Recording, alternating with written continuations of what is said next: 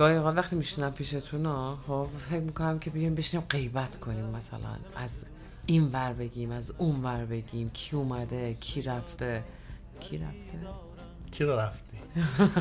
خب الان فهمیدم چی میگه. خب بعد میام میشونم نگاهتون میکنم میبینم که نه بیا در مورد یه موضوعی صحبت کنیم که یه لذتی توش باشه. غیبت لذت داره. آره ولی خب غیبت کیو بکنیم؟ مثلا غیبت تو رو بکنم؟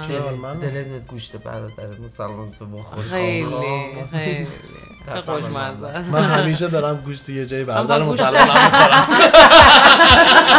من میخواستم دقیقا بگم من گوشت خواهر مسلمان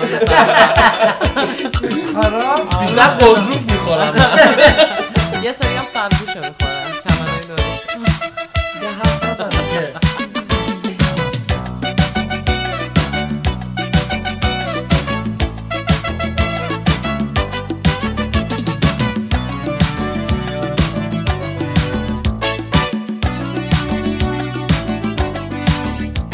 اینجا میگم با مرجان MJ ماخی دور هم میشینیم و از هر چیزی میگیم و میشنویم. هر پنجشنبه از رادیو رنگین کمان.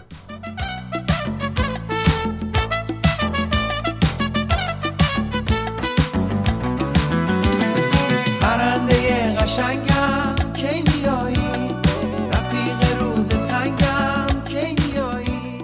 خب بعد که میبینی ما رو پشیمون میشه که غیبت نکنی، بشینی با هم درباره مسائل فلسفی صحبت کنی. نه دلم میخواد مثلا این سری چیزا رو واسه تو تعریف کنم اصولا. خب چرا؟ بله بعد این کارو کنم. بعد تعریفی که میخوام بکنم توش غیبت نداره، مثلا یهو داستانو داره میگی. آره داستانو دوست دارم آره؟ تعریف کنم.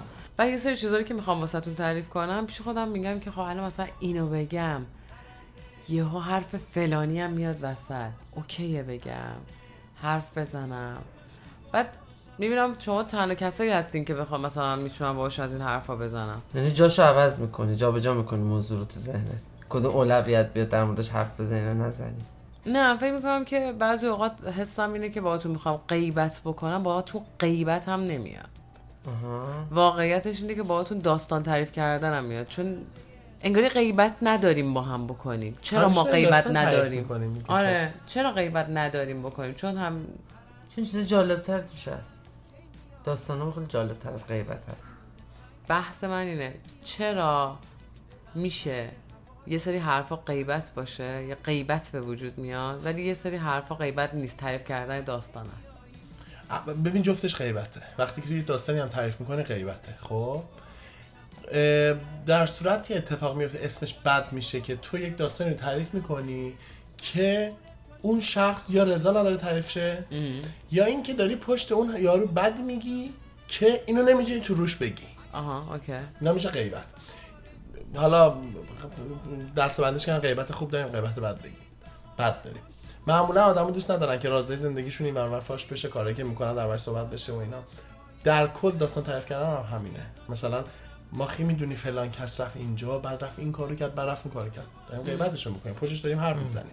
در هر صورت جفتش به نظر من غیبته، چه داستان تعریف کنی چه چیز بگی. فقط چیز موقعی بد میشه که اون حرفایی که داری میزنی رو برای کسی دیگه یا روش چند تا چلغاز میکنی روش میذاری یا این که نمیتونی جرأتش نداری به خودش بگی. ولی در مقابلش وقتی میشینی در مورد یه نفر غریبه صحبت میکنی، مثلا همکارت داری داستان تعریف میکنی، وقتی داری تعریف میکنی آره من دارم تو ذهنم حتی همکارت رو هم تصور میکنم به عنوان یه آدمی که تا حالا ندیدمش، تو زندگیم هم نبوده، بعد ببینم این اتفاق چجوری میتونه بیفته. ولی وقتی تو این نفر رو میشناسی، مثلا یه دوست مشترکمونه، تو میشینه مغزت در جای اون زندگی میکنه، اونو قطع قضاوت هم میکنه، برای اون هیجان میاد توشو. بعد تو در جای اون زندگی میکنی دیگه، بعد نگاهش میکنی مثلا یاد اون افکارت میفته. برای آشنا همینجوریه. من همیشه دوستای دور برم دستتون در نکنم که هر وقت نشستیم هم غیبت کردیم یا داستانی تعریف کردیم برای هم دیگه از کسی، این برام قابل چیزی که ببین اعتماد داشتن تو جمع خیلی مهمه دیگه. خب این که من گیسی برای مرجان تعریف میکنم، این تعریف من باعث تغییر رفتارش با شخص بعدی نمیشه، برام ارزشمنده. دقیقاً. مرجان این رو هم میشنوه فقط شنیده و آره. و من مرجان اون رو شنیدم فقط شنیدم. آره. باعث تغییر رفتار من با اون شخص نمیشه. 100%. و این آره. اعتمادی که بین دوستای نزدیک همیشه برقرار هستش و این خیلی اولویت دوستی برای من. 100%. آره. میدونی حرفت واسه من چه شکلیه؟ شبیه اینه که من فکر میکنم آدم ها نظرشون اگه عوض بشه یا مثلا ایسو خودشون کشف بکنن بفهمن و همه اینا اوکیه، ولی اینکه نظر تو رو خب یعنی شخصیتی که تو از یه آدم شناختی رو بیان جاشو عوض کنن بذارن رو شخصیتی که خودشون شناختن، یعنی فقط صرفا واسه اینکه این شکلی اینو یاد گرفتن، یعنی اعتماد به تو باعث بشه که اعتماد به تصویر خودشون از اون آدم رو از بین ببرن و دیگه نشناسن. بی‌ثباتی. من دیدی مثلا ما توی زندگی معمولیمون جابجایی داریم، مثلا از این خونه میری تو اون خونه خب یا مثلا انرژی تو از این خونه به اون خونه عوض میشه. نمیدونم جابجایی شغلی ممکنه داشته باشی، جابجایی مثلا هر چی، میدونی مکان و زمانی داشته باشی. ولی چی میشه اگه جابجایی رفتار داشته باشیم، جابجایی اخلاق داشته باشیم، جابجایی آدم داشته باشیم؟ پس منظورت از جابجایی این تغییر رفتاره بود؟ ببین شاید بتونم اسمشو بذارم ولی در واقع نه این نیستش. چیه منظوره؟ یعنی اینکه تو یه چیزی رو به جای اینکه درستش کنی تو اخلاقت، توی رفتارت یا توی احساست، به جای اینکه درستش کنی بردارش ببری جاشو برداری و بذاری یه جای دیگه خب که بتونی تحملش کنی که درد نکشی. مثال میزنم، یه مثال خیلی ساده. مثلا فرض کن از یه نفر جدا شدی، رابطت مثلا تموم شده، به جای اینکه وایسی نگاه کنی که این احساسه چه اتفاقی واسش افتاده و تغییرش بدی، درستش بکنی، برش میداری میذاریش توی رابطه جدید، جابجاش میکنی. خب این اشتباهه که از عادت میاد. تو عادت کردی مثلا چنین آدم تو زندگیت باشه، جای خلاصو نمیتونی کنی. آره. سرت میندازی پایین، وارد یه رابطه دیگه میشه. تصمیمای یهویی میگیری. نکنی آقا، نکنی. جابجا نکنی. حالا نکردی شما از این تجربه ها؟ نه. حالا و تو رابطه نه، فقط تو رابطه نه، رو هر چیزی. مثلا من دوستی هم مثلا بخوام فکر کنم این دوستمو قطع کنم برم همون حسمو به دوست دیگه هم داشته باشم، نه فقط تو ارتباط با آدما نه. مثلا یهویی چیزی ممنوع میکنی بخوری، یعنی مثلا آره اون که آره، یا میری جاش چیز دیگه رو بیشتر میکنی، جای خالیشو داریم هی پر میکنیم ما. حتی خیلی اوقات مثلا حالا میگیم مثلا مشروب خوردن یا سیگار کشیدن، خیلی ها حتی میان اینو روش میذارن که تو مثلا نمیتونی با درد و مثلا یا ناراحتی تو یا تفکر خودت کنار بیای، واسه اینکه نمیتونی کنار بیای اینو میای جایگزینش میکنی، پس جابجا میکنی دیگه. یعنی جابجا میکنی. حرف کلی اینه که ما توی جابجایی ها، توی اینکه بخوایم یه سری فضای خودمون رو بهتر بکنیم، بعضی اوقات از اینکه بریم سراغ یه چیز بهتر، از اینکه بخوایم مثلا اصل قضیه رو فراموش کنیم، جامون رو عوض میکنیم. تو چاله تو چاه میافتی. دقیقاً. حتی این موضوع توی مهاجرت هم هست، حتی این موضوع توی چه میدونم از خانواده جدا شدن هم هست، حتی این موضوع توی جدا شدن از شاید پارتنر، از لباس، از نمیدونم، یعنی خونه عوض کردن، خونه، همه چی. جابجایی اولین چیزی که باید ازش تصمیم بگیری هدفت از جابجاییه. آفرین. تو رابطت باشه، تو خونت باشه، با خانوادت باشه، فقط هدفت چرا میخوای بری اونجا؟ الان من نقطه X میخوام برم Y، چرا میخوام برم؟ میخوام از X در برم یا میخوام برم به Y برسم چون Y رو دوست دارم؟ و برای Y رسیدن آیا من تحمل این مسیر رو دارم و اینکه آیا پیامدش رو قبول میکنم؟ همه اینا تو همه جابجایی ها تاثیر داره. میگم خونه باشه، رابطه باشه، خانواده باشه. داری یه بحث جابجایی میکنی، هفته پیش یادم هستش چیکار کردین؟ ای بابا تو هم چقدر شطوریه. وای بیا برو بشین یادم هست سمین تنها مصاحبه کن. چی نمیذاری جمله‌مو ببین، چی نمیذاری جمله‌مو ببندم. میگم یادم هفته پیش داره میگه. نه خیرم یادم مونده چون خوشم اومد و نیم ساعتشو بیشتر گوش ندادم. خوب جمعش کردی بکن. نه خیر جمعش کردم، اول همین موقع نیم ساعتشو من گوش دادم، خیلی حال کردم. قشنگ منو برد توی عالمی و دیدم چقدر بی منم میرین حال میده. شیدم یه ساید جدیتون رو میبینم اقلا، ولی میگم ولی لذت بردم. ساید جدیتون خیلی قشنگ، من که قسمت دارم ساید جدید، ولی میگن خیلی ها گوش نکردن. با سمینو مشکل داشته چون که سیستم نمیدونم اینستاگرام اذیت میکنه، سلای سمی رو فیلتر میکنه، چشاتو ریز میکنیم آخی جون. اگه فکر میکنین دست من بوده خوب کردم یادگار بشه دیگه نگید. ولی در کل خیلی خوشم اومد، خیلی خوب بود، قشنگ بردش منو توی یه جای قشنگی. حالا بقیه‌اش نشدید نیم ساعتشو آره شنیدم، نیم ساعت دیگه شما دوست دارم برم بشنوم، شما دیگه دوباره این صدا جدیتون رو بشنوم. اینو پلی کردین دوباره تا دیگه هفته دل ما جیگر ما رو نخوری یا من. نه دیگه تموم میشه یه جوری میشوره میبره. باشه بس پلی کنم برات.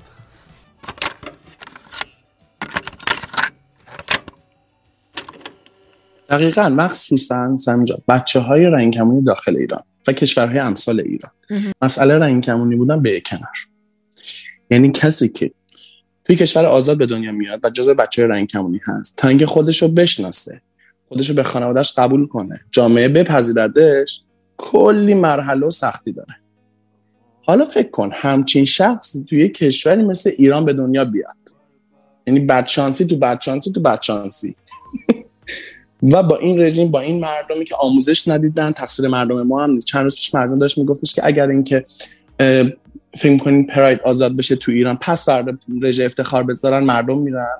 جواب اینه که واقعا نه، چون که ما 40 ساله زیر بار یه حکومتی هستیم که واقعا نه آموزش دیدن مردم، نه اطلاع دارن، نه دانش دارن و این مسئله که دانش باید توش داشته باشی که بتونی بپذیرش. و یعنی خب نرم جامعه، عرف جامعه اینو از طفولیت اینو قبولونده به همه. و الان کشورهای مثل حالا کانادا، امریکا، کشور جهان اول دارن این رو آگاه سازی میکنن، توی مدارس درس میدن، دارن دانش مردم میبرن بالاتر که این افراد جامعه بتونن راحت‌تر زندگی کنن.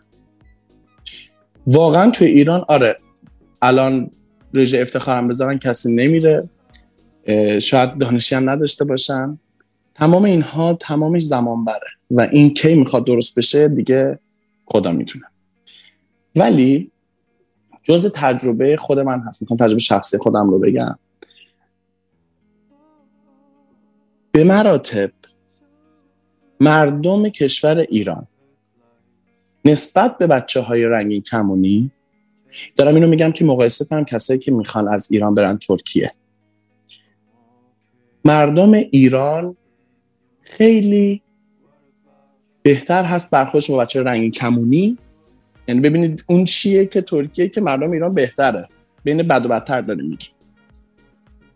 مثل مردم ترکیه، مردم ایران نهایتاً بخواد بخنده مسخره کنه، ولی مردم ترکیه شدت خشونت فیزیکی دارن، خشونت کلامی دارن، قتل و غارت، همه چی اینا هست. تو ایران هم هست ولی به طبع از ترکیه خیلی بهتر. اینو میخوام بگم برای بچه‌هایی که فکر می‌کنن که توی ترکیه همه چی اوکیه، نه اینطوری نیست واقعا. و یه مسئله‌ای که گفتی من اینجا خواستم اضافه کنم توی دیپورت، مرجان اولش گفت که وقتی ما میریم سازمان ملل یه برگه به ما میدن که شما باید قانون اون کشور رو رعایت کنید. دقیقاً همینطوریه. از این دیدم به این قضیه نگاه کنیم. اگر کشور ترکیه مرد خیلی‌ها رو دیپورت میکنه، نه صرفاً به خاطر اینکه پروندهشون رد کرده، اون که بکنه، یک سری افراد هستن اونجا جرم مرتکب میشن. و وقتی که تو توی یک کشور جرم مرتکب بشی باید دیپورت بشی. یعنی حال باید دیپورت بشی که یعنی تو جز قانون اون کشور رو رعایت نکردی، تو اونجا دزدی کردی، تو اونجا تجاوز کردی، تو اونجا هزار تا کار کردی. خب مشخص مواد فروشی داشتیم و تو شرایطی که ترکیه دارم میگم براتون، یعنی جرم مرتکب شدی، همون رفتنت به شهر دیگه به جزء قانون کشور، آقا شما شهرت رو نباید ترک کنی. بله قانون گفته که 3 بار اگر ترک کنی بعد از 3 بار شما دیپورت میشی، ولی ترکیه همون یه بار که شهر رو ترک میکنی اینو عمل نمیکنه، دیپورتت میکنه. ولی قانون رو باید رعایت کنی تو اون کشوری که هستی. تو اونجا گراس کشیدن، وید کشیدن ممنوعه، تو اونجا سکس ورکری برای پناهندگان ممنوعه، ولی اگر اینها رو انجام بدی خب مسلماً برخورد باهات خواهد کرد کشور. این قضیه هم میشه نگاه کرد. خود مردم فکر میکنن که اگر که پناهجو هستن یه جا تمام حقا رو صاحبن، که اینجوری نیست. یه سری قانون هست که اون قانون کشور رو باید رعایت کنه. مرسی. اتفاقا یه یکی از قسمت‌های خانه کجاست رو که با یکی از بچه‌ها، دقیقاً یادم نیست کدوم قسمتش بود، ولی با یکی از بچه‌های رنگین کمونی بود که مصاحبه داشتم و وقتی که گذاشته بودمش یه نفر از حالا فالوورها اومده بود به من دقیقاً، یعنی مسیجی سوالی که پرسیده بود دقیقاً در ادامه حرفت الان یادم اومد سوال رو اومد پرسید که خب مگه بچه‌ها تا پناهنده میشن بهشون دیگه تمام کمک‌هایی که وجود داره رو نمیده سازمان ملل؟ یعنی اصلا باور این بود که اصلا اینا پناهنده شدن دارن خودشونو باد میزنن و در صورت که اصلا اون طرف قضیه است، یعنی نه تنها اینقدر همه چیز خوب نیست بلکه اصلا اون طرف طیف خوشگذرونی و در نعمت غرق شدن. یعنی واقعا سوالم بنده خدا سوالی که پرسید به خاطر همین دقیقاً ندانستن ها بود، نه اینکه حالا بخواد قضاوتی کنه یا چیزی. دقیقاً یاد یه کسی افتادم که اومده بود پناهنده شده بود بعد بنده خدا اصلا خودش میگفت من اومدم واسه این بود که خب مثلا یک دو تا از اعضای خانواده‌اش اصل قضیه بودن، اتفاقی واسهشون افتاده بود، این بنده خدا تحت تاثیر قرار گرفته بود که یعنی تحت تاثیر اون جریان قرار گرفته، اومده بود بیرون، ولی راه داشتش که بتونه حالا شهرشو عوض کنه، تو ایران بره یه جای دیگه زندگی کنه. بعد داشتیم همینجوری قدم میزدیم، میگفتش که آره من منتظرم فقط این تاییدیه بیاد که دیگه ماشین و خونه رو که دادن من شروع کنم زندگیمو کردن، بعد دیگه برم سر همون شغلم. بهشون گفتم، من 2-3 بار بهشون تاکید کردم چی کار میخوام بکنم. من تو بازار آهن کار میکردم، دوست دارم که هنوزم تو همون بازار کار بکنم. بعد گفتم دقیقاً کدوم بازار تو قسمت آهن منظورته؟ باید بهشون بگی کدوم میلیگرد میخوای، اصلا 3 میلیمتر میخوای؟ شما اونجا رو به من نشان بده. شما اونجا رو به من نشان بده. شما کدومو میخوای؟ اصلا شما اینو تایید بکن. فقط ما گفتی ماشین چی میخوای، چون اینا برآورد میکنن ببینن که یعنی حتی نتونستم بهش بگم که چقدر قشنگ فکر کردی واقعا. میگفت آره، به من گفت حالا من به اینم فکر کردم که اگر که خونه رو میخوان خودشون انتخاب کنن پولشو بدن، من خودم برم خونه رو انتخاب کنم. دیگه گفتم خیلی داره تصوراتت قشنگ میشه، ولی نزدم تو ذوقش تا جایی که ایشون رفتن مصاحبه و موقع مصاحبه بهش گفته بودن که قبولی و اینا، گفته بود که کی میدین اینا رو بهم. اینا گفته بودن که ایشالله خودت به دست میاری بعدا. یعنی اصلا همچین چیزی داستانی وجود نداره واسه این که مثلا اینو خودش رو دیپورت کرد به ایران. این مسئله هم هست. یعنی مثلا میگم من برای یه دنیای بهتر اومدم اینجا و همین یعنی چرا اولش گفتم شما باید ببینید تاب و توان مهاجرت و چرا اومدی مهاجرت می‌کنی، چون دیپورت کردن شما با حرفای ام جی، کارهایی که شما می‌کنید و تاب و توانشو ندارین یا اصلا تصوری از مهاجرت ندارین، راه واسه اون بنده خدایی که واقعا داره زجر میکشه تو این راه قشنگ میکنید مرداب. دقیقاً. اصلا چرا داستان پناهندگی به جایی رسیده که همه دروغگوان مگر اینکه عکسش ثابت شه؟ چون همین اتفاقا افتاده، این تصورا وجود داشته. و اینکه یه چیزی که کنار حرفام دوست داشتم بگم اینه که بماند که به اصطلاح همه فکر میکنن که پناهنده ها خب دیگه رفتن که زندگی شاد شروع کنن، یه جورایی فکر میکنن که الان همهشون مهاجرا و پناهنده ها دور از جون علی بیغم همون اصطلاح خودمونن. چطور ممکنه شما یک مسئله به مسئله دیگه زندگی نه تنها فقط نمیتونم حتی یک مسئله 100 مسئله دیگه اومده. شما توی زندگیتون ممکنه مشکل خانوادگی داشته باشید، مشکل عشقی داشته باشید، مشکل روحی داشته باشید، اتفاقای روزمره زندگیتون یه طرف، نشستن تمام این اتفاقا روی اونا یه طرف دیگه است. اگر کسی که مهاجرت میکنه یاد میگیره حرف نزنه، که شاید اشتباه، حتی نیاد بشینه تراپی بگیره، بخواد با یه نفر صحبت بکنه، حال و روزش رو تعریف بکنه، واسه اینه که همش بهش گفتن خودت انتخاب کردی بکش، این راهی بوده که انتخاب کردی باید بکشی. انقدر این موضوع سرکوب میشه تو خیلی از بچه ها که تبدیل میشه به این که حتی فکر میکنن اتفاقات روزانه‌شون رو نمیتونن به اشتراک بذارن، حتی نمیتونن با اعضای خانوادهشون دیگه حرف بزنن و بگن که ما مثلا مشکل داریم، چون وقتی بگن تبدیل میشه به این که اگه اینجا بودی یه جوری حلش میکردیم. آره دقیقاً خیلی خیلی نکته مهمی اتفاقا و میخواستم اتفاقا ازتون درباره این هم بپرسم، چون من همیشه خودم حالا به خاطری که یعنی توی پلتفرم خانه کجاست خیلی راجع به این حرف میزنیم که آقا مهاجرت یک کوله باری، یعنی مهاجرت هر کسی در دنیا یک کوله باری، یک چمدونی از تراماها، از دست دادنها، چیزای جدید، این که حالا بخوای هویت جدیدی رو بسازی، چقدر تاباوری داری، چقدر میتونی حالا با اون چالش ها غلبه کنی. به قول تو مرجان اگر مشکل روحی باشه، خانوادگی باشه، اینا 100 برابر میشه. یعنی خیلی خیلی یه چمدون همچین خوبیه که مهاجر با خودش میکشه. حالا بچه‌هایی که جزء جامعه رنگین کمونی هن، بچه‌های LGBTQ+، اون تراماهای حالا به خاطر به اقلیت رانده شدن در جامعه ایران یا حالا به اون همه چیزایی که خودمون میدونیم بر علیهشون هست، اون رو هم به همراه دارن و اصلا خود اون چمدون مهاجرت سالها ممکنه برای یکی طول بکشه، اصلا تا آخر عمرش هم باش همراه باشه، باش دیل نکنه، یعنی با اون مشکلات و چالش ها کنار نیاد. حالا یه چمدون دیگه هم یه اضافه بار همچین حسابی به خاطر به اقلیت رانده شدن هم بهش اضافه کنیم.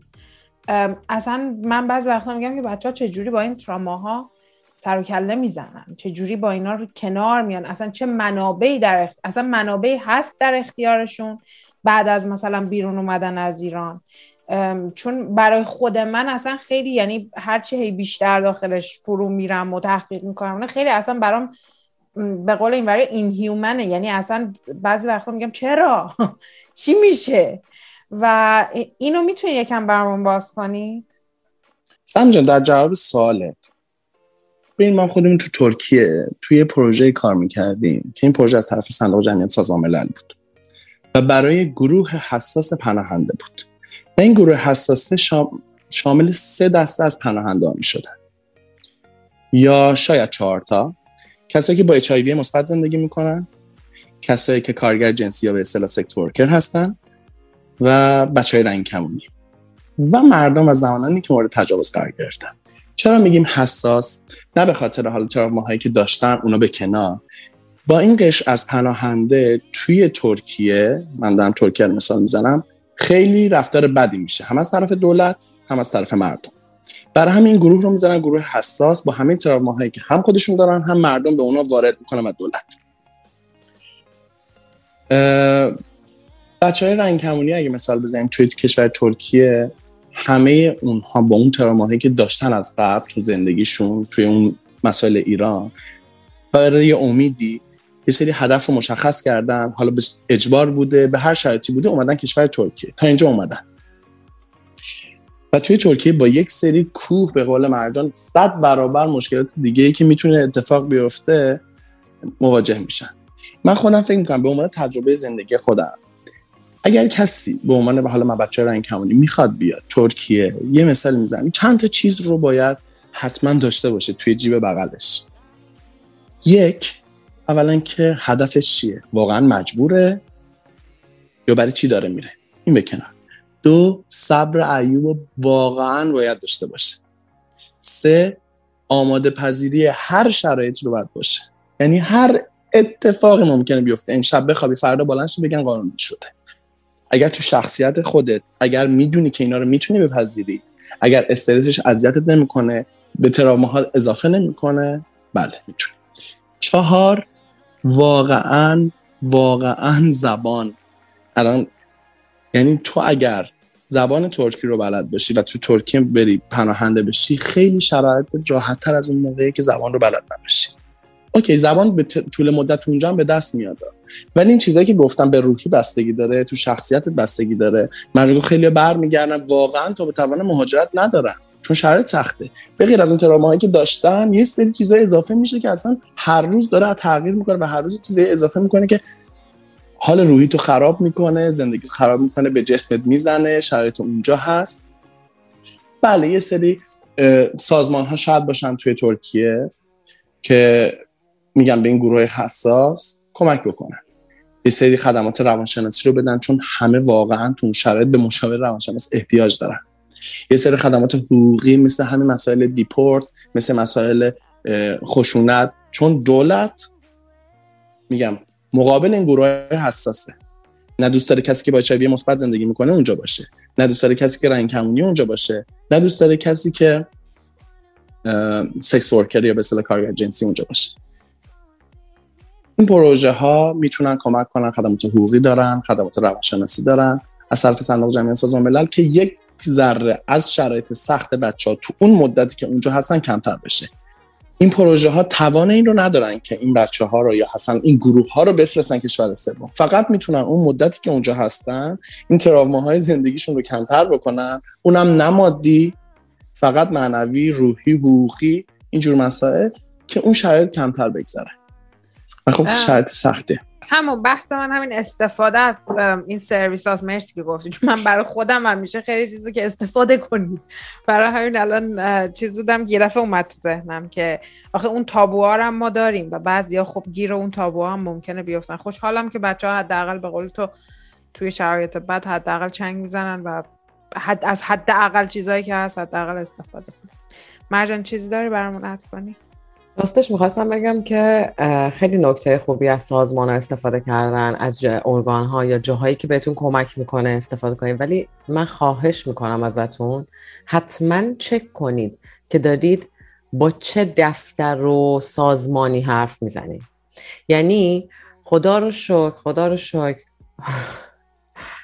همه راه یعنی پیدا کردن این که یه شغلی باشه رو پیدا میکنن و واقعا خیلی سخت نیستش که ما بتونیم اون پشتوانه اون سازمان یا اون دفتر رو پیدا بکنیم. بعضی اوقات پیش میاد شما میرید با یه سری از افراد مشاوره میکنی یا صحبت میکنی که اون افراد اطلاعاتی رو دارن به شما میدن که حال شما خوب نمیشه، حالتون بدتر هم میشه، چون خیلی اوقات میان مثلا میترسوننتون یا میان باهاتون صحبت میکنن، یه چیزی بهتون میگن که شما خب حالا ادامه بدید با اون خدماتی که اونا میخوان باهاتون مثلا براتون انجام بدن و ناخودآگاه بیشتر گیر میکنید توی مسائل.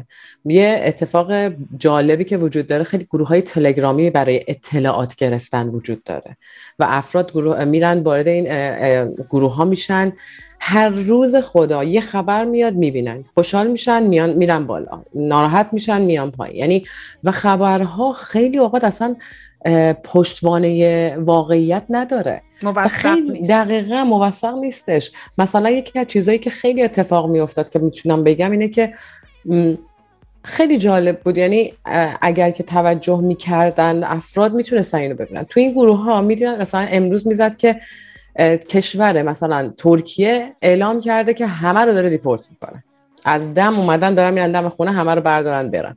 اولا اینکه بیاین یه ذره منطقی فکر کنیم، کشور ترکیه باید خیلی پولدار باشه که همتون رو بیاره بذاره تو هواپیما دیپورتتون کنه.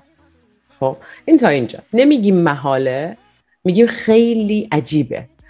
بعد پشتش میامدن مینوشتن که اوکی گفتن که این افراد این اتفاق واسهشون میفته، یعنی تارگت قرار میدادن، هدف قرار میدادن چه نوع از افرادی. یه 2 دقیقه بعد 3-4 تا مسیج میاد، همه با هم بحث میکردن. شما میتونستی ببینی یه نفر این وسط میزنه مهاجرت به کشور دوست و همسایه مثلا نمیدونم آلمان یا مثلا نمیدونم حالا فلانجا ارمنستان $2000. یعنی میتونستی بفهمی امروز قرار بازار دست کیه. و این اتفاقا میافتاد. اینا تو قسمت‌های حالا اون مهاجر، یه قسمت‌های خودمون کنار هم و واقعا کمک گرفتن از همدیگه هم قشنگه، ما هممون میتونیم به همدیگه اطلاعات بدیم، ولی یه وقتایی نسخه خودمون رو واسه بقیه نپیچیم. یعنی این که مثلا فرض کنید اگر که مثلا اومدیم یه اتفاقی برای ما درست عمل کرده و ما حدس میزنیم که عمل درستی بوده، فکر نکنیم دوستمون بره همون انجام بده درسته. فکر نکنیم که اگه الان داریم کمک میکنیم 100%، چون ممکنه این کمک واقعی نباشه واسه اونا، شاید واسه تو اتفاق افتاده، واسه اون یکی نتونه اتفاق بیفته. یکی دیگه چیزایی که خیلی جالبه اینه که میخوام فقط اینو بگم، خیلی از کسانی که میان مثلا خودشونو به عنوان که دوست میان با درد و دل میکنن، حواسشون نیستش که دارن بهت مسائل، یعنی یه جورایی دارن روانشناسیت میکنن. و شما پا به پای اونا میشینید با هم حرف میزنین و فکر میکنین که خیلی منطقیه. من اصلا نمیگم نیست، من ممکنه یه سری چیزا داشته باشم که خیلی قشنگ باشه، حرفای زیبایی باشه، به درد یه نفر بخوره، ولی واقعا خیلی مهمه که تو حرف زدنمون حواسمون به حرف زدن باشه. یکی از چیزایی که افراد مخصوصا کسایی که خیلی آشنا نیستن با بچهای رنگین کمونی یا مثلا آشنا میشن خیلی هم دوستان از سر محبت ها میگن اینه که حالا اگه ایران میموندی، مثلا منی که مثلا همجنسگرای زن هستم، میموندی یه دوست همجنسگرای مرد تو پیدا میکردی، با هم ازدواج میکردین، بعد با هم دیگه زندگی میساختین، دیگه میموندین همونجا، اذیت هم نمیشدید. نمیشد. حالا چه دیدی؟ شاید یهو بچه دارم میشدین. چی شد؟ چقدر مامانی گفتی. صحبت مادرهاست. دقیقاً. قشنگ مثلا باور نمی‌کنید که من حسم میگه داره از سر دلسوزی میگه ها. فکر نمی‌کنم مثلا منظور بدی داره، چون اصلا فکر نمی‌کنه داره چی میگه. و واقعا داره سعی میکنه کمک کنه، ولی نمیدونه این کمک از بیخوبون خراب اشتباهه. مال من نیست. میدونی یعنی بحث جالبی رو مطرح کردی، به خاطر که کلن یکی از راه‌هایی که آدم‌ها بتونن کوپ کنن و دووم بیارن توی شرایط سخت ساپورت گروپ داشتنه، گروه‌هایی که تجربیات مشابه داشته باشن، با هم دیگه حرف بزنن. این خودش حال آدم رو بهتر میکنه. اما به قول تو نحوه حرف زدنمون با هم دیگه حتی توی اون ساپورت گروپ ها هم مهمه. برای همین توی شرایط ایدئال که همه چیز سر جاش باشه و ساپورت گروپی وجود داشته باشه و یکی اون ساپورت گروپ رو هدایت کنه، اون گروه حمایتی رو، مثلا یه مددکار اجتماعی، یه روانشناس یا حالا هر کسی که کارشه هدایت کنه، اون جاش دقیقاً برای همینه که مواظب باشه که سوگیری جهت به کجا میره و کسی به کسی این کارو بکن اون کارو نکنه. فقط بحث گوش دادن، یک فضای امن، یک حالت مثل یک چرخه‌ای که بتونن تجربیاتشون رو با هم در میون بذارن، درباره داستاناشون حرف بزنن و هیچ کس رو قضاوت نکنه، نتیجه نگیره و بره بیرون. منتها این شرایط ایدئاله. ما داریم درباره شرایطی حرف میزنیم که بعضی وقتا مرگ و زندگیه و فقط میخوایم چنگ بزنیم به یه چیزایی که فقط حالمون یه شب خوب شه. و این جهتگیری‌های حرف زدن خیلی خیلی، یعنی هرچی بیشتر تو اصلا توی روابط انسانی بری جلو، میبینی بعضی وقتا اصلا چقدر مهمه که ما حواسمون باشه چی داره از دهنمون در میاد.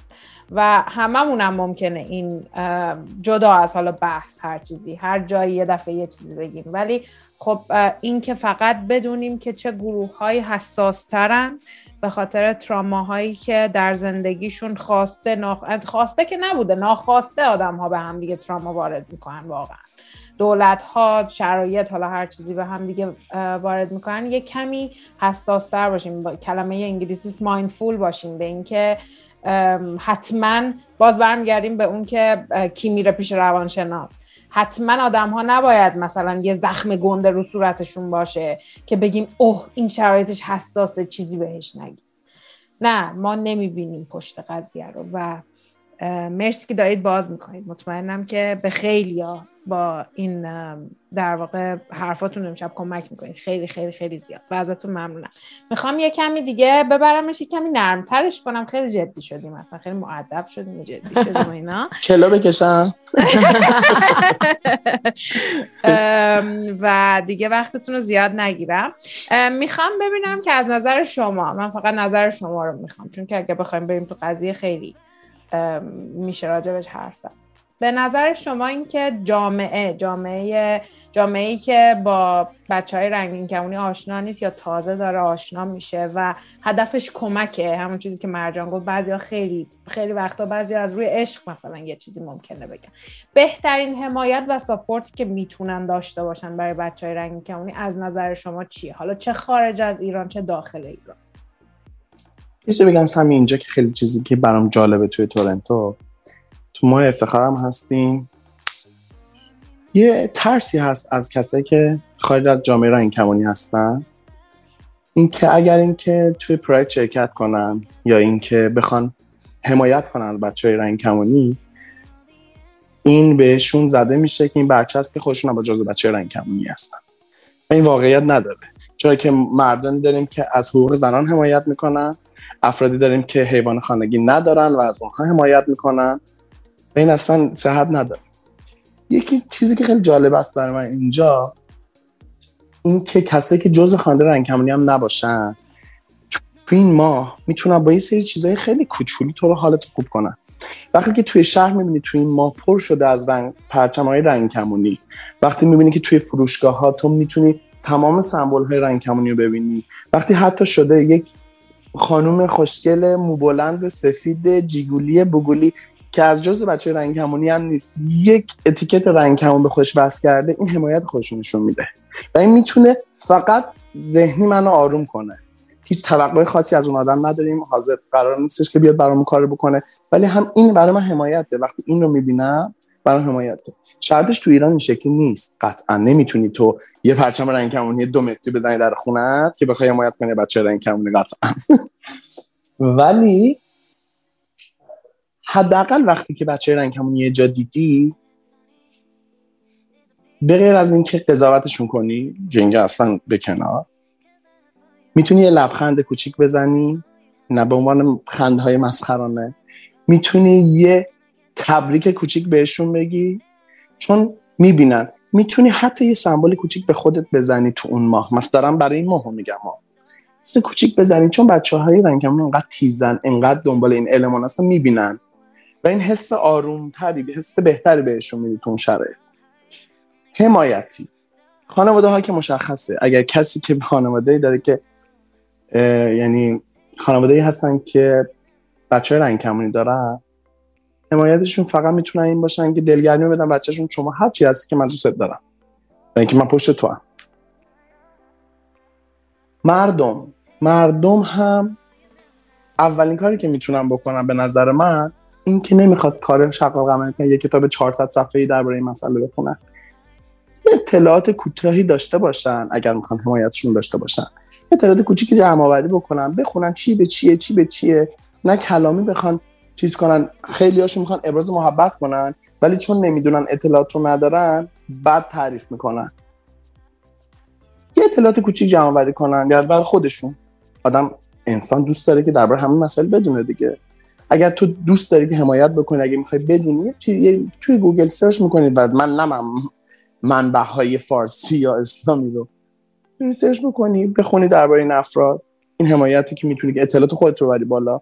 توی جمعی نشستی میبینی که دارن درباره صحبت میکنن درباره بچه‌ها، تو میتونی اون چیزایی که خوندی یاد گرفتی رو به اونها هم بدی.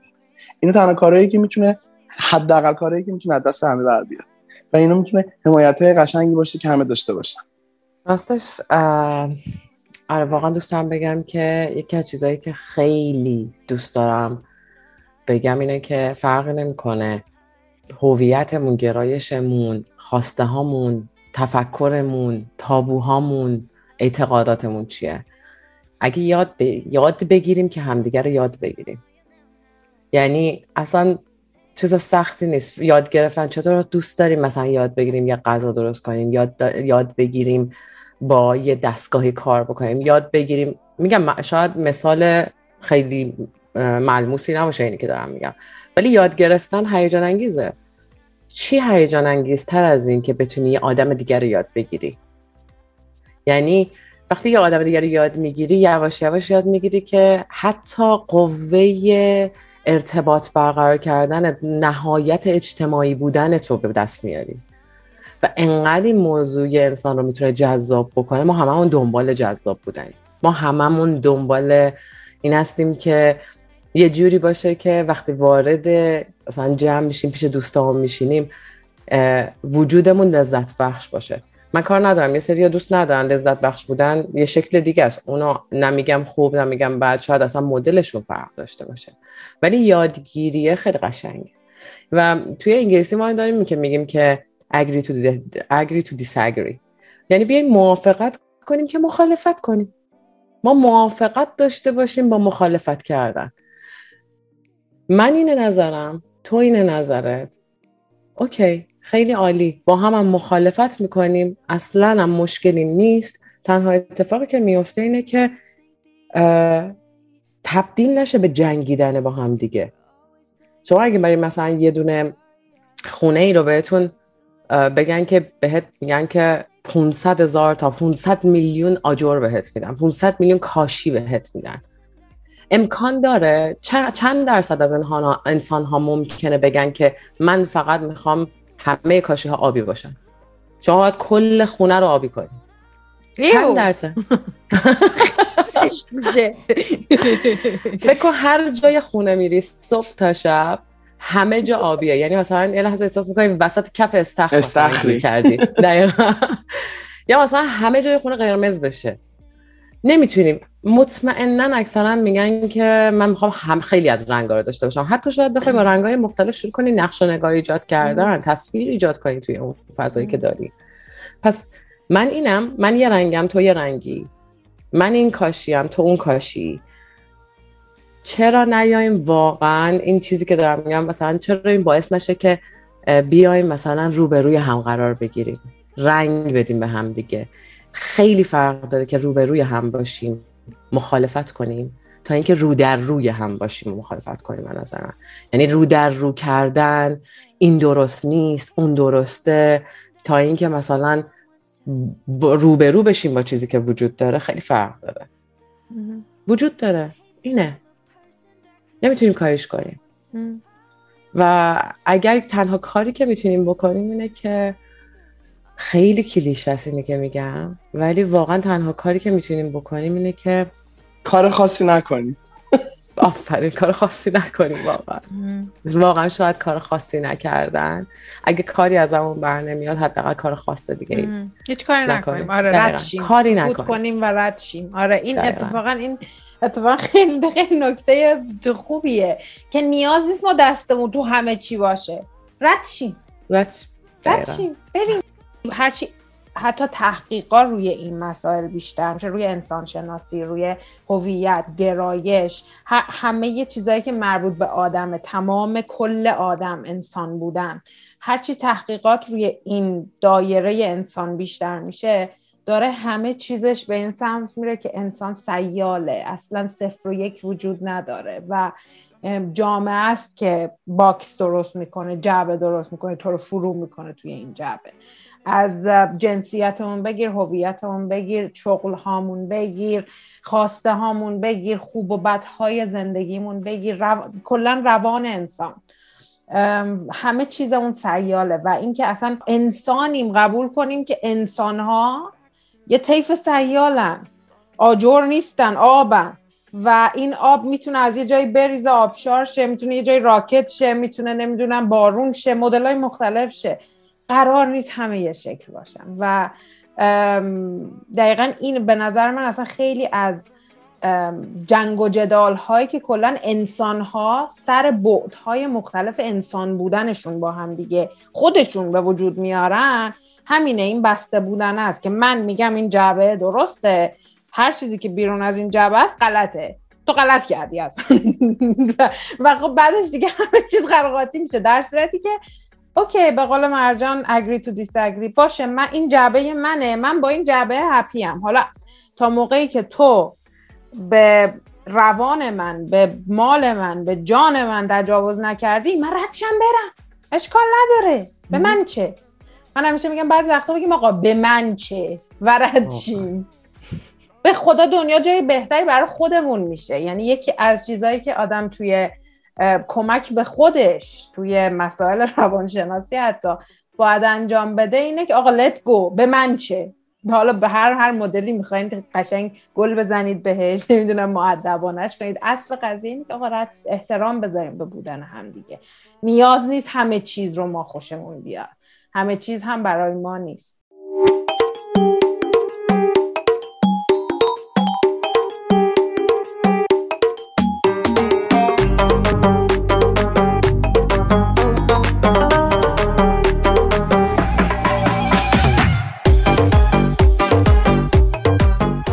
تماس باشیم و نظراتتون رو حتما برای ما بفرستید. شناسه ما در تلگرام @رادیو رنگین کمان و شماره واتساپ و وایبرمون هم هست 2044 77 25 891 667.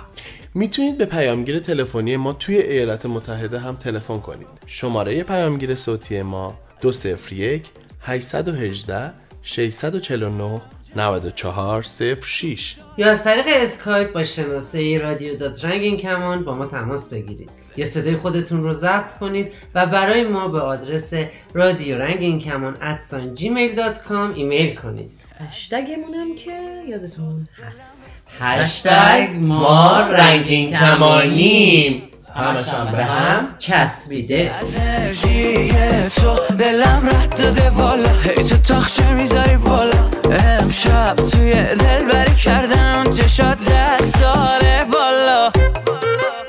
میخوام ببینم که حالا بعد از این همه بالا پایین، بعد از این همه تاباوری و از 1000 تا پیچ و خم رد شدن که امروز تورنتویم هممون، بهترین دستاورد این بالا پایینا برای شما چی بوده؟ امشب که اینجا نشستیم بخوایم بهش فکر کنیم. این قسم اینو بگم، شاید این اپیزود پخش بشه، شاید تو اون متن رو بزنی روی این بخش، یه سری مخاطبانت باشن که بیان بگن که دوباره شروع شد برای بچه رنگین کمانی. اتفاقا بزن اپیزود این برنامه برای بچه رنگین کمانی گوش نکنید، همه میان گوش میکنن، چون جامعه‌ای که هر وقت یه چیزی ممنون میکنی یه چیزی برعکس میگی، به قول مرجان روانشناسی برعکس میان مردم روش فوکوس میکنن، چون مردم ترس دارن خیلیاشون که بخوان اطلاعات بگیرن درباره این مسائل. این که بچه رنگین کمانی کی هستن اصلا. ما یه مثال براتون بزنم. یه دوستی داشتیم توی جمعی رفته بود مهمونی، یعنی قرار بود برن مهمونی، چند دختر بودن با هم دیگه جمع شده بودن.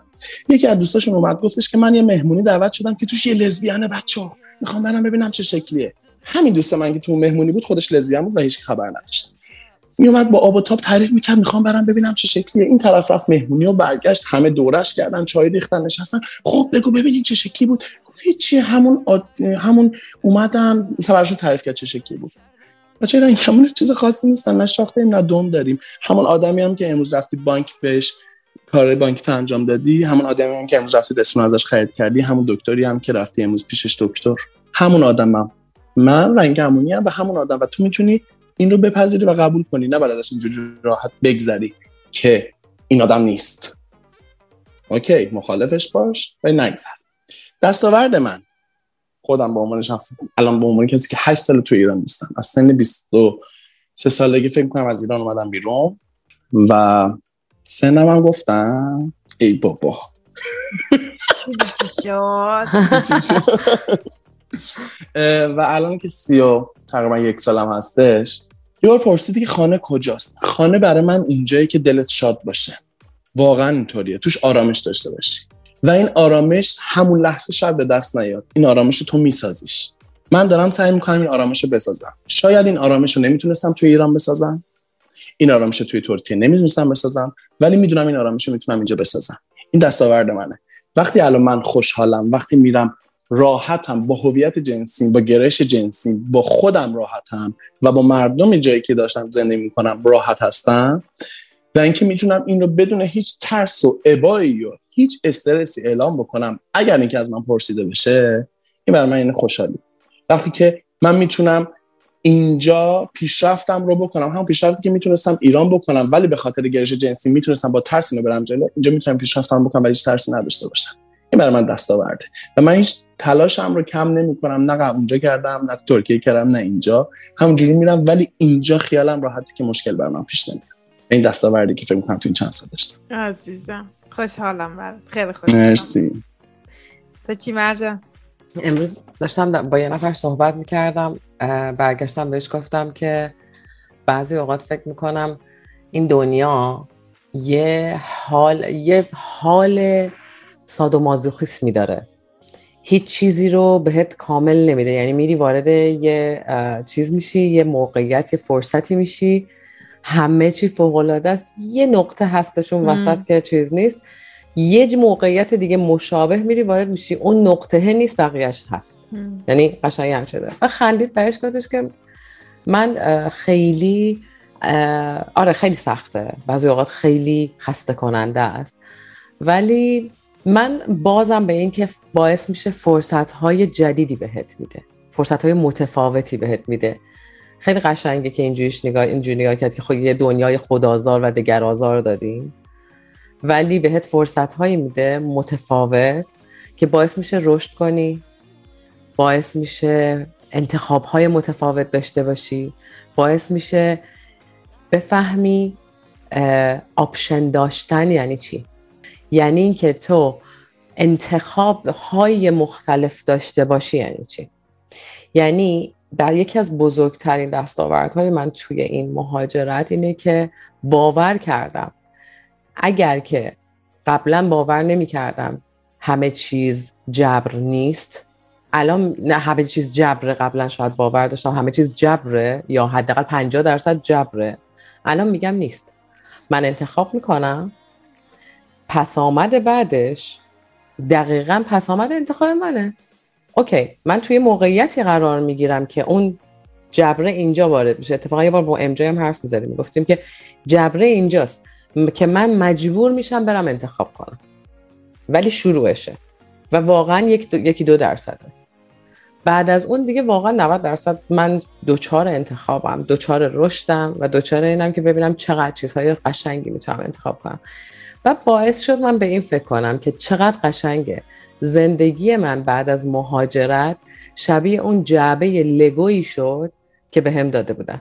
شما بهتون یه باکس بزرگ لگو بدن، اسباب بازی لگو بدن که اینجوری خونه سازی کنی باهاش، موقعی که میسازی خیلی خوشگل میشه، یا باید بهش بچسبی تبدیلش کنی به یه مینیاتور بذاریش یه گوشه مثل یه پازل و تا آخر عمرت بگی من اینو ساختم، که یه جایی بالاخره هم رنگش رو از دست میده هم بورینگ میشه، یا اینکه خرابش میکنی دوباره میذاریش تو جعبه لگو، فردا یه ایده دیگه داری. ولی تو اگه این باکس همیشه لگوات توش باشه و بدونی آپشن اینو داری که میتونی این لگوها رو از اول باهاشون یه سیستم خیلی خوشگل تر درست کنی، یه روزی میتونی این جعبه لگو رو بیاری بگی این وسیله بازی من بود یه بار. الان دیگه با لگو بازی نمیکنم، ولی این به من خیلی ایده ها داد.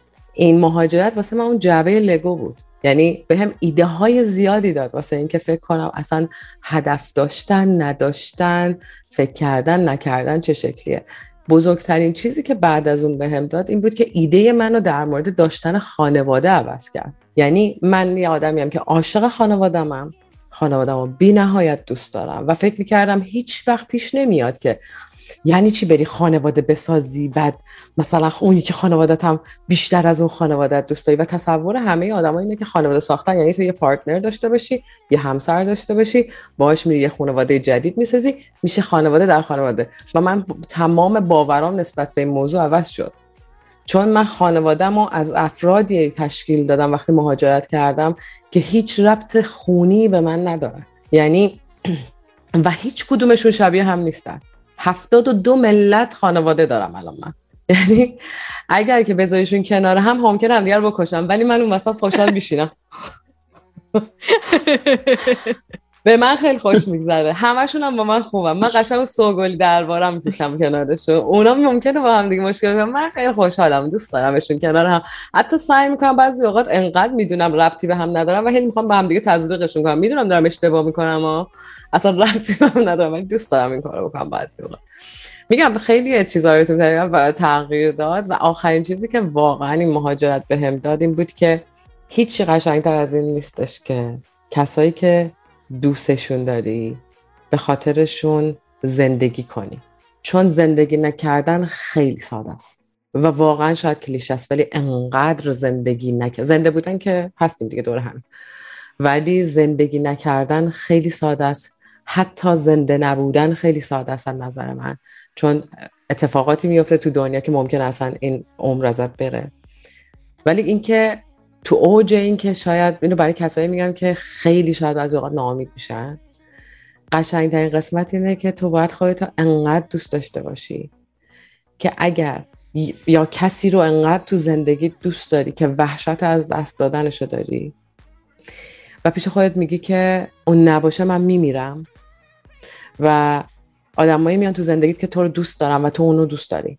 قشنگترین قسمت اینه، یه جوری باعث میشه زندگی کنی و زندگی رو ادامه بدی چون دلت نمیخواد اون حالی که به تو دست داده، اون موقعیتی که برای تو به وجود اومده، واسه اونها با گیواب کردن تو روی زندگی به دست بیاد، یا اینکه مثلا واپس بزنی زندگی تو. رشد تو باعث بشه که اونا هم ذوق کنن باهات. این قشنگترین چیزی بود که مهاجرت بهم داد. خیلی به شناختنتون، دوستی باهاتون افتخار میکنم، نه به خاطر این پادکست کلا چون که خیلی آدمای کولی هستید و از اینکه وقتتون رو امشب به من دادید خیلی خیلی خیلی خوشحالم. چیزی هست که بخواید اضافه کنین قبل از اینکه بخوایم خداحافظی کنیم؟ من اول که تشکر کنم، خیلی کلیشه، خیلی تشکر میکنم از شما که ما دعوت کردین. سلامت باشید. دیگه چیکار کنیم دیگه؟ افتادیم تو زحمت. بعد به عنوان هدیه به برنامه‌تون نه واقعا میخوام یه هدیه، نه ولی واقعا میخوام یه چیزی بگم که شاید برای مخاطبا خوب باشه، کسایی که واقعا وقت ندارن دارین صحبت کردین درباره اینکه جمع آوری کنن دانشون، ولی یه اطلاعات خیلی کوچیکی بگیرم به زبان خیلی ساده. یه چیزی میخوام بهتون بگم اگر اجازه بدی. یه ویدیوی 12 دقیقه‌ای، فقط 12 دقیقه تو یوتیوب هست به نام بچه‌ای به نام ایزن.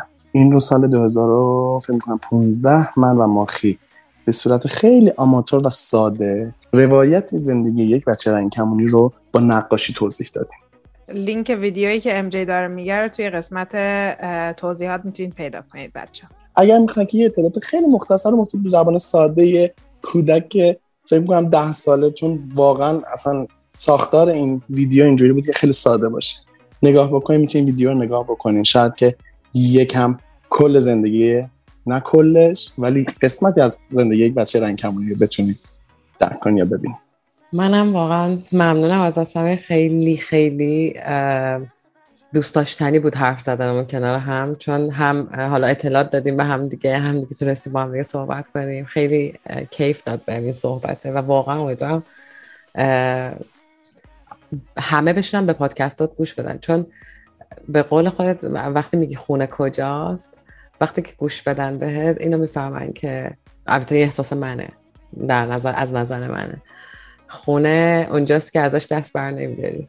خونه یه جا نیست، خونه یه احساسه، یعنی واقعا یه احساسیه که مثلا احساس خوب بهش داری و خیلی سخته که مثلا یه بار یه جا بیای بشینی مثل همین جایی که الان خونه کجاست و با احساس طرف بزنی.